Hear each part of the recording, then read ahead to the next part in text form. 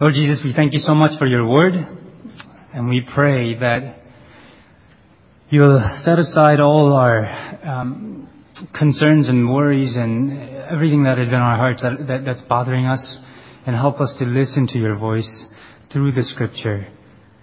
And we pray that you'll speak the truth to us, and through your Holy Spirit that we'll be able to listen and obey your truth. In Jesus' name we pray. Amen. So our passage starts with this: therefore remember that formerly you who are Gentiles by birth, called circumcised by those who call themselves the circumcision, that done in the body by the hands of men. Well, Jews and Gentiles hated one another. I don't think hate is an exaggeration of how people felt. There was the history of the Hellenization of Israel. So when Greeks took over the land of Israel, they forced the Jews to accept the customs of Greece. It wasn't that long ago that the Antiochus Epiphanes IV took a pig and sacrificed it on the altar, on the temple. And they made Sabbath keeping, circumcision, all those things a punishable offense.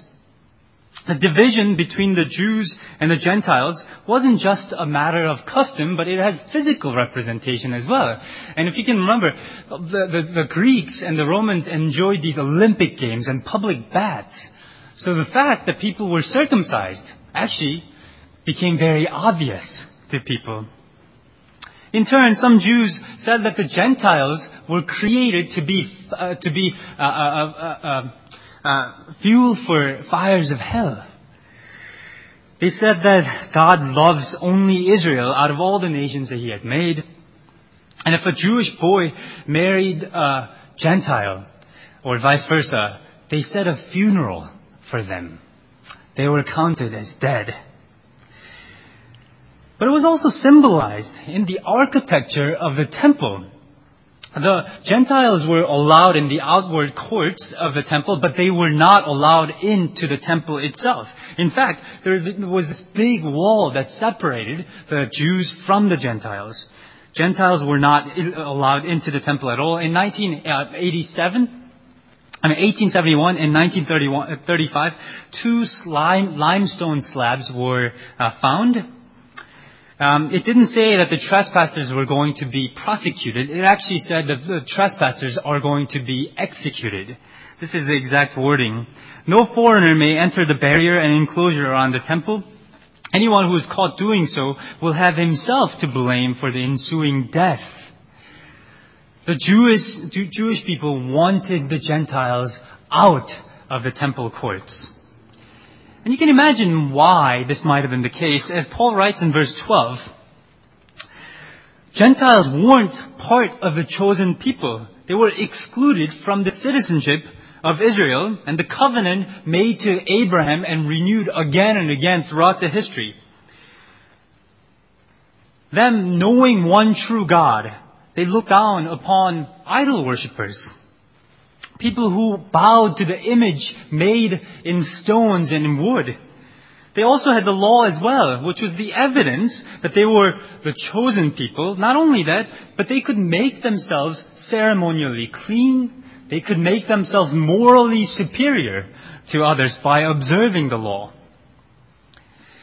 Paul confirms these thoughts actually in verse 12. Look at the things that the Gentiles are excluded from, the Gentiles lacked. Remember that at the time they were separated from Christ, excluded from the citizenship of Israel, and foreigners to the covenant of the promise, without hope and without God. Gentiles were physically and spiritually separated from the covenant of the promise, without hope of the true without hope of the resurrection, without God. Not that they didn't worship God, but they were excluded from the fellowship, from the living and one true God. They also didn't have Christ, which Messiah is the Hebrew word for the Greek word for Christ. They didn't have Christ, the Messiah, the Savior that was promised to the world. And if you remember, the passages from the last couple of weeks, we remember how tragic that thought is. The fact that people are separated from Christ. In chapter 1, Paul reminded us that every spiritual blessings were given to Christ, people in Christ. And in chapter 2, he explained how God has raised us and seated us on high with Christ.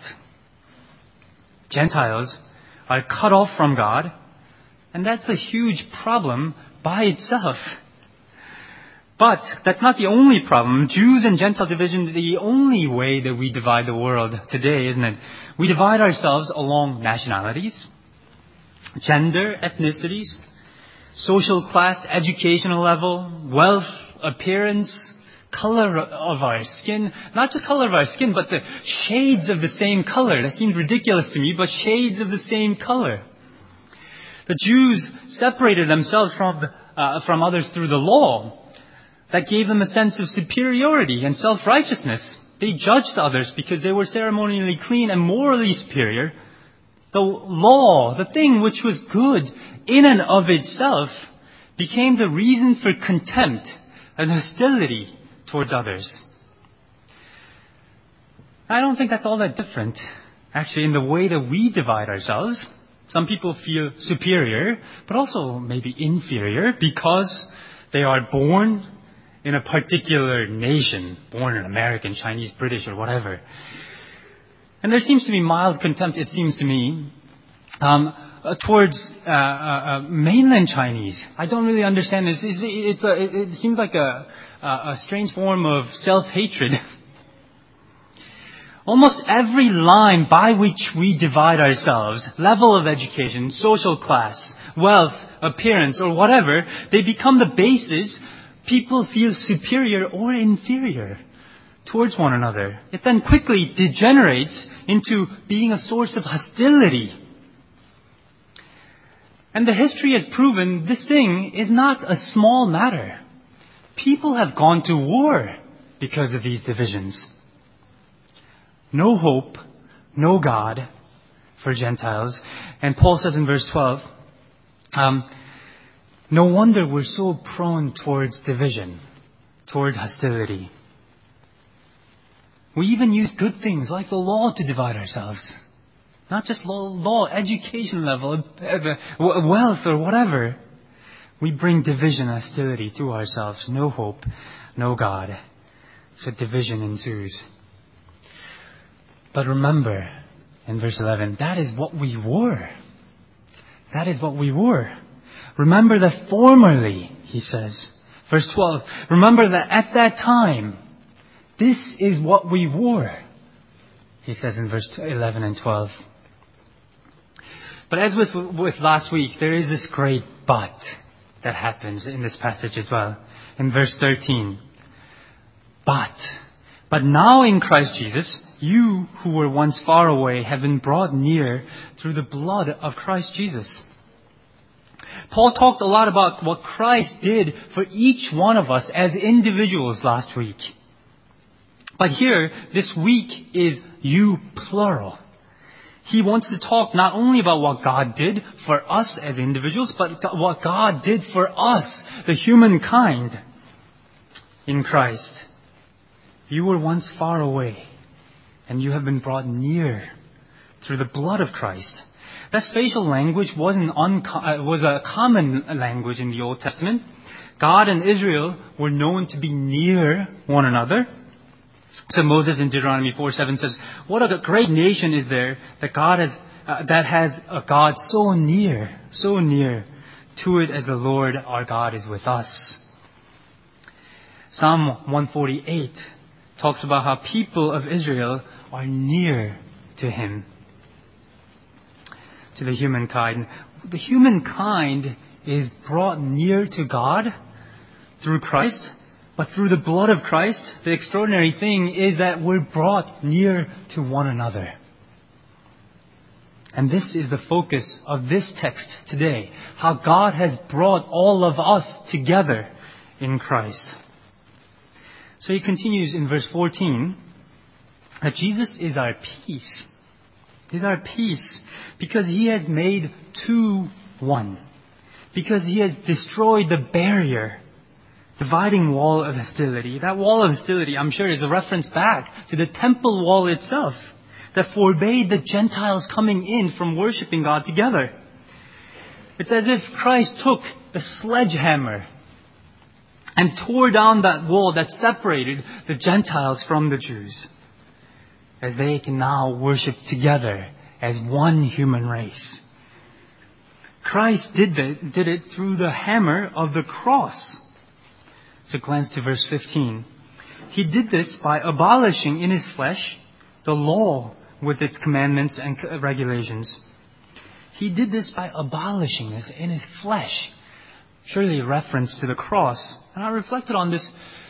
What does it mean for Jesus to abolish this in His flesh? Abolishing the law and its commandments and regulations. I think what it means is that it seems to me that this sort of smugness, the self-righteousness, the sense of superiority that comes in observing the law, on the cross, He's destroyed it. Because on the cross, Jesus proclaims to the world that no one can keep the law by himself. That God in Christ has to keep it for us.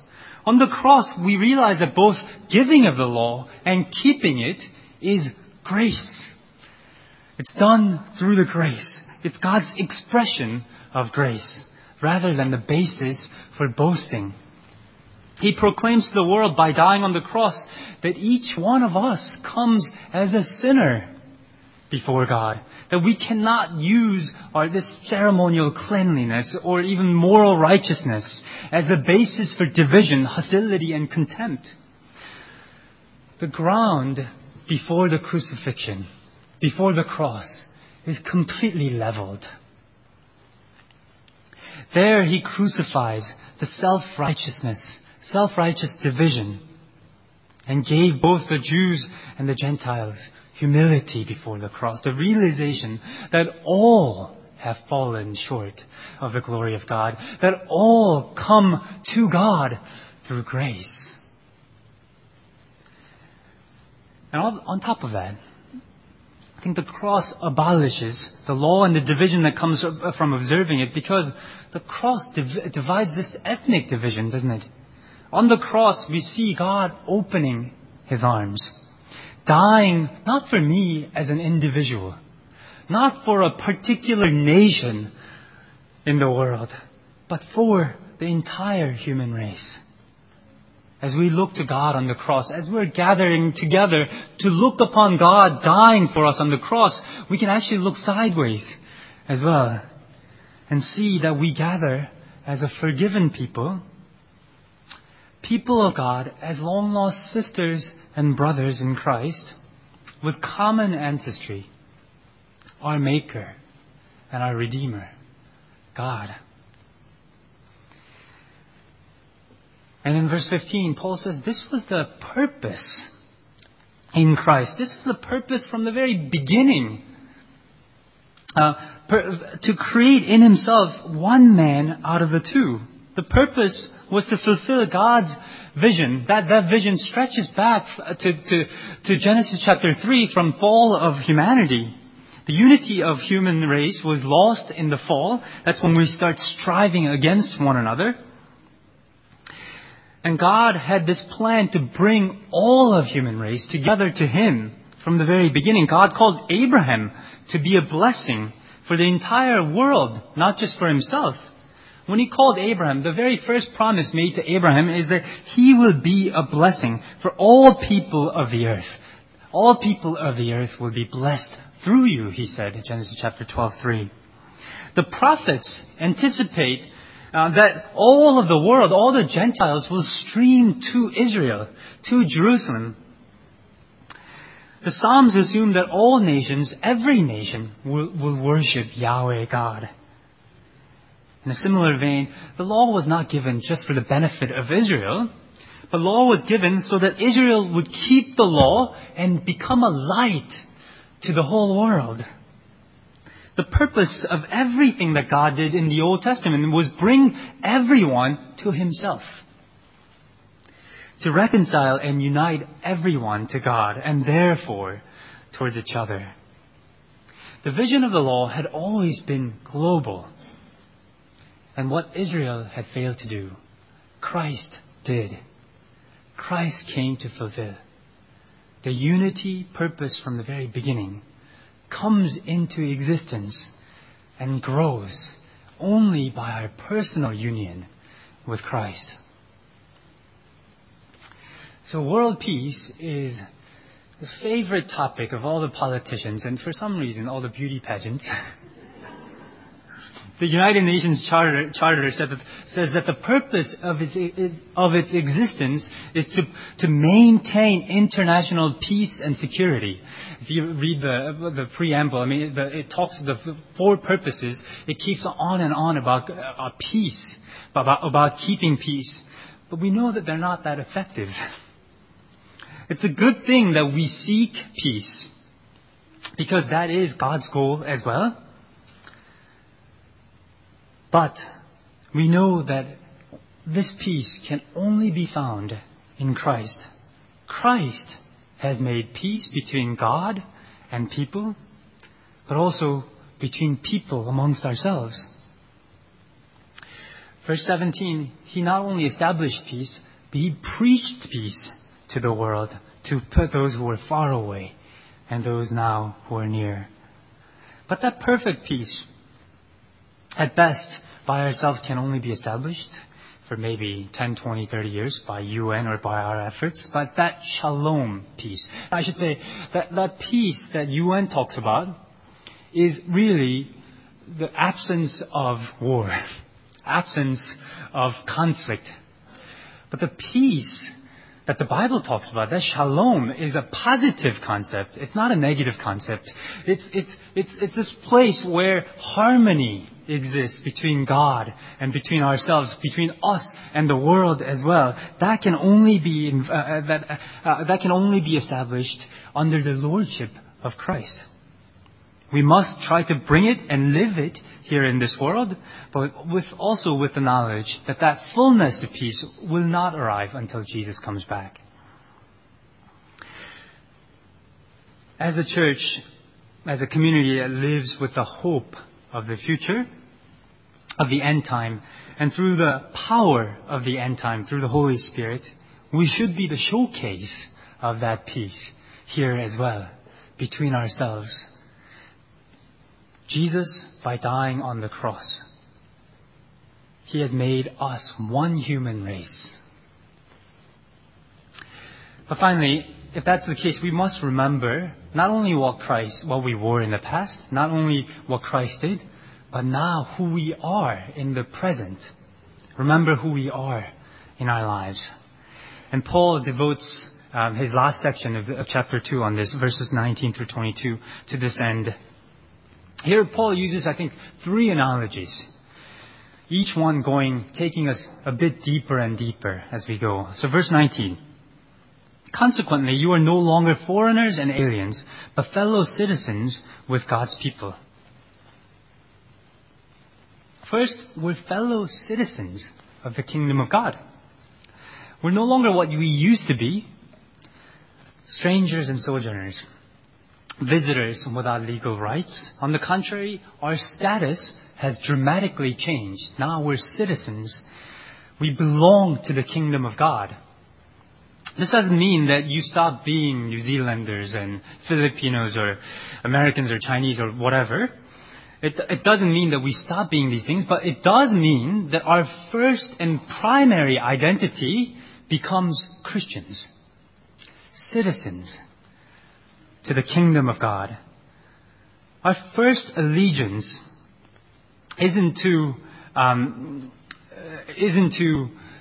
Kong or to our nations, but our first allegiance becomes to our King, to the values of this kingdom.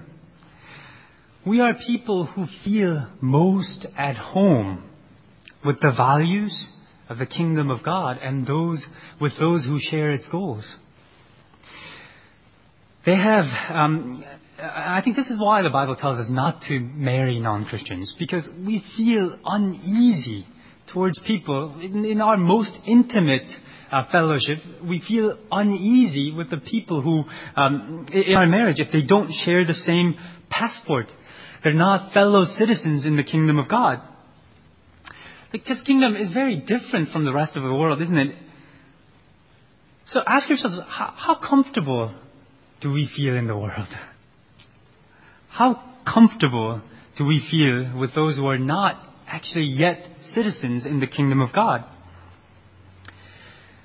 I'm not saying that we should all withdraw ourselves from the world and live amongst ourselves. No, the Bible's vision is not that, for sure. But I am saying that we ought to live as salt in the world, as people who are set apart, as people who are different, because the world needs our saltiness. We are fellow citizens with the holy people of God. But then he takes this analogy a bit further. Well, he gives us a different analogy, something even more extraordinary. And then he goes on to say, we are members of God's household. Sharing citizenship in the kingdom is one thing. It's a great basis of commonality. Koreans are a very distinct group of people. And I had to tell people again and again in U.S. that we're different from the Chinese. We're different people. We share some commonalities there. Yes, that's true. But being members of the household, same household, points to a deeper unity, doesn't it? We have become a family of God. When you meet my parents and my sister, you will know that there is a deep resemblance in all of us. Families have resemblance. The unity there is even deeper. We call each other brothers and sisters, and that's not just a strange Christian custom. It's an expression of the deepest bond we share with one another. No matter our race, no matter our social standing, no matter our educational levels, color of our skin, personality, we are brothers and sisters in Christ. I'm fond of quoting one of my professors who said that the water is thicker than the blood. Water is thicker than the blood. The baptismal water that brings us together as a family of Christ. And baptism is a symbol of you entering into the church community as a family of Christ. That is more substantial, more thick, more lasting than the bond that we share even with our blood relatives. Even death will not separate us. I don't know if you like the people sitting next to you or not. Even death will not separate you. We are bound as a family together in Christ. We're members of God's household together. And this family shares a common ancestry because it takes after the apostles and the prophets with Christ Jesus as our cornerstone, verse 20. This family is a foundation, is not actually the apostles and the prophets, but their teaching, what they taught. Their teaching pointed to the chief cornerstone, which is Jesus Christ. And cornerstone is, first of all, foundational stone, isn't it? According to Wikipedia, and I really hope this is right. A cornerstone is important since all other stones will be set in reference to that stone, thus determining the position of every other stone in the structure. The early church apostles pointed to Christ. Every thought, the prophets of the Old Testament, they pointed to Christ. The prophets of the New Testament pointed to Christ. Every thought and action that we do as individuals, but more importantly, as a church together, in this household, must be determined by our relationship with Christ, our cornerstone.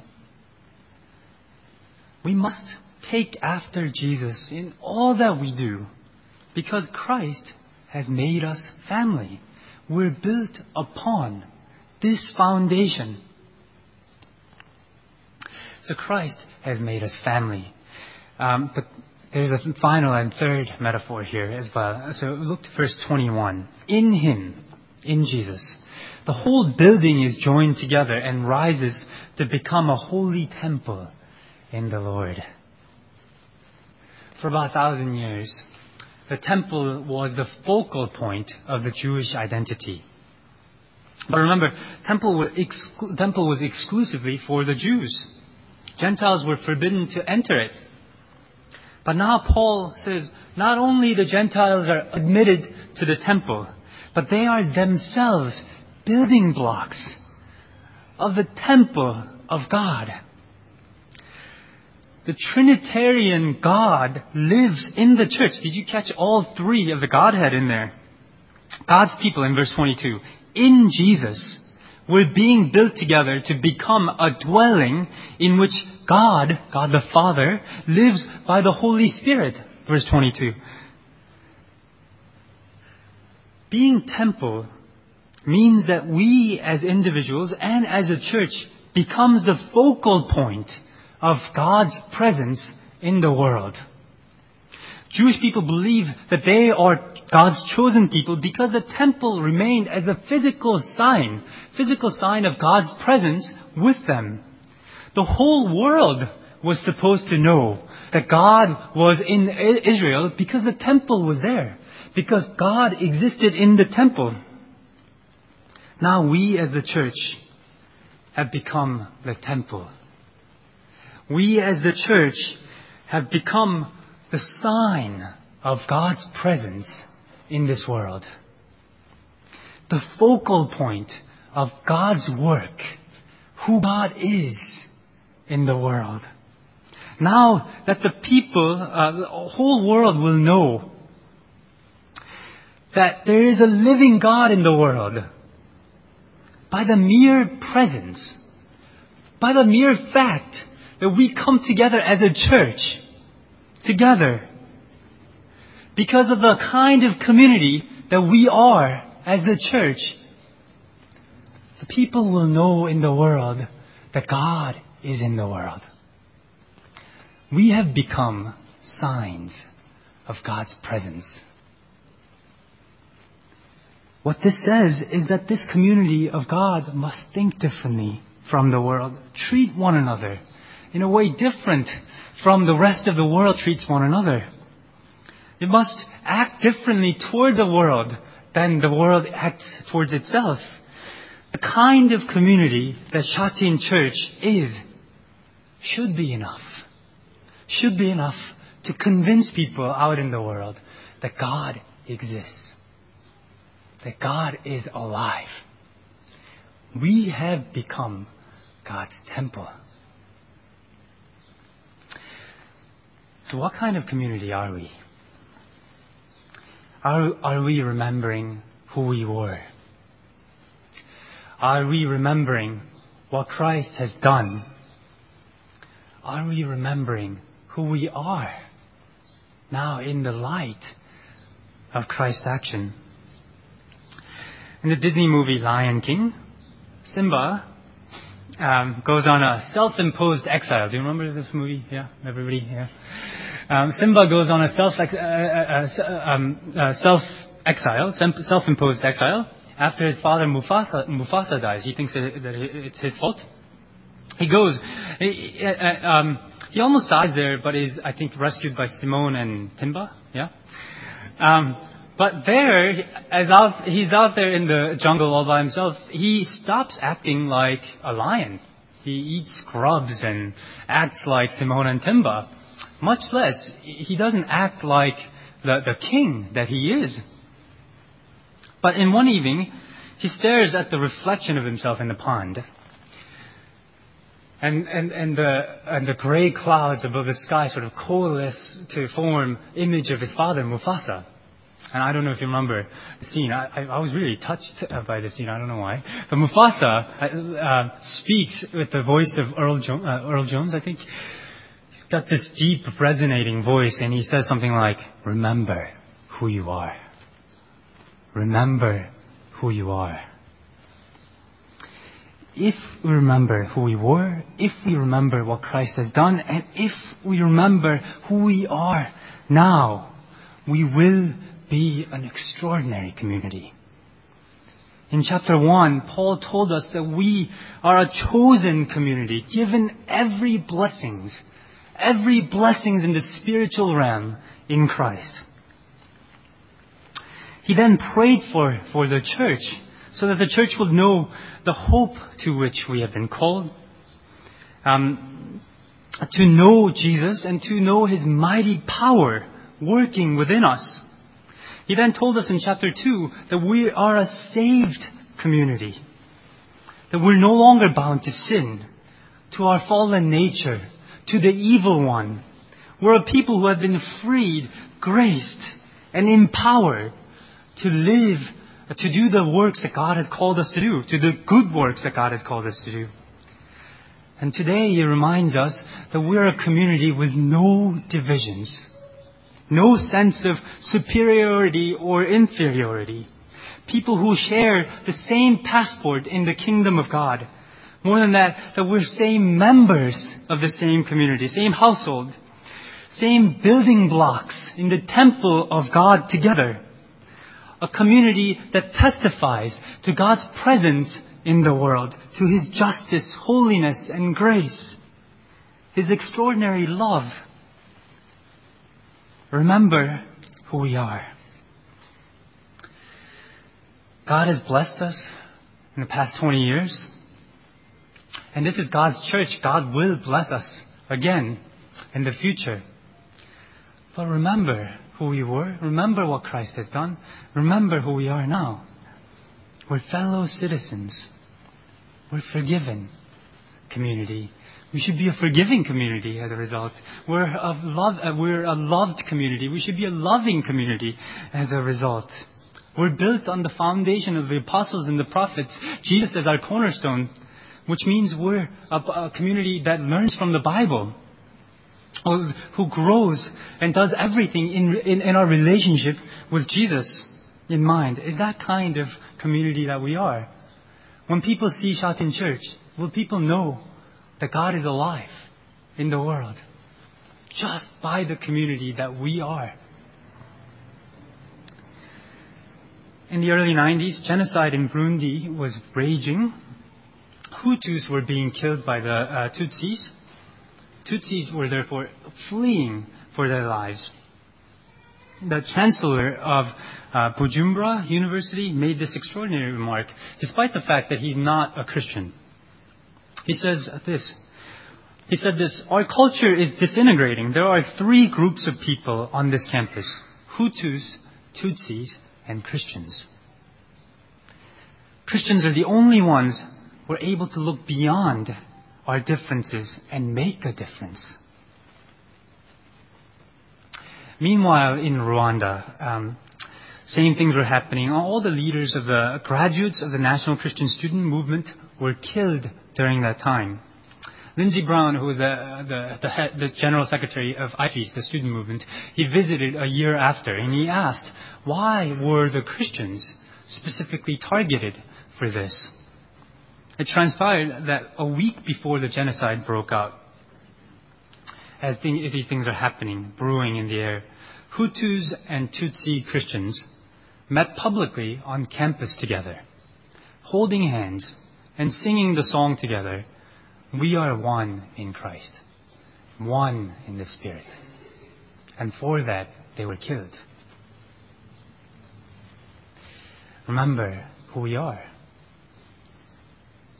He ends, "Consequently, you are no longer foreigners and aliens, but fellow citizens with God's people and members of God's household. In Him, you are being built together to become a dwelling in which God lives by His Spirit." And let that be true of this church. Amen.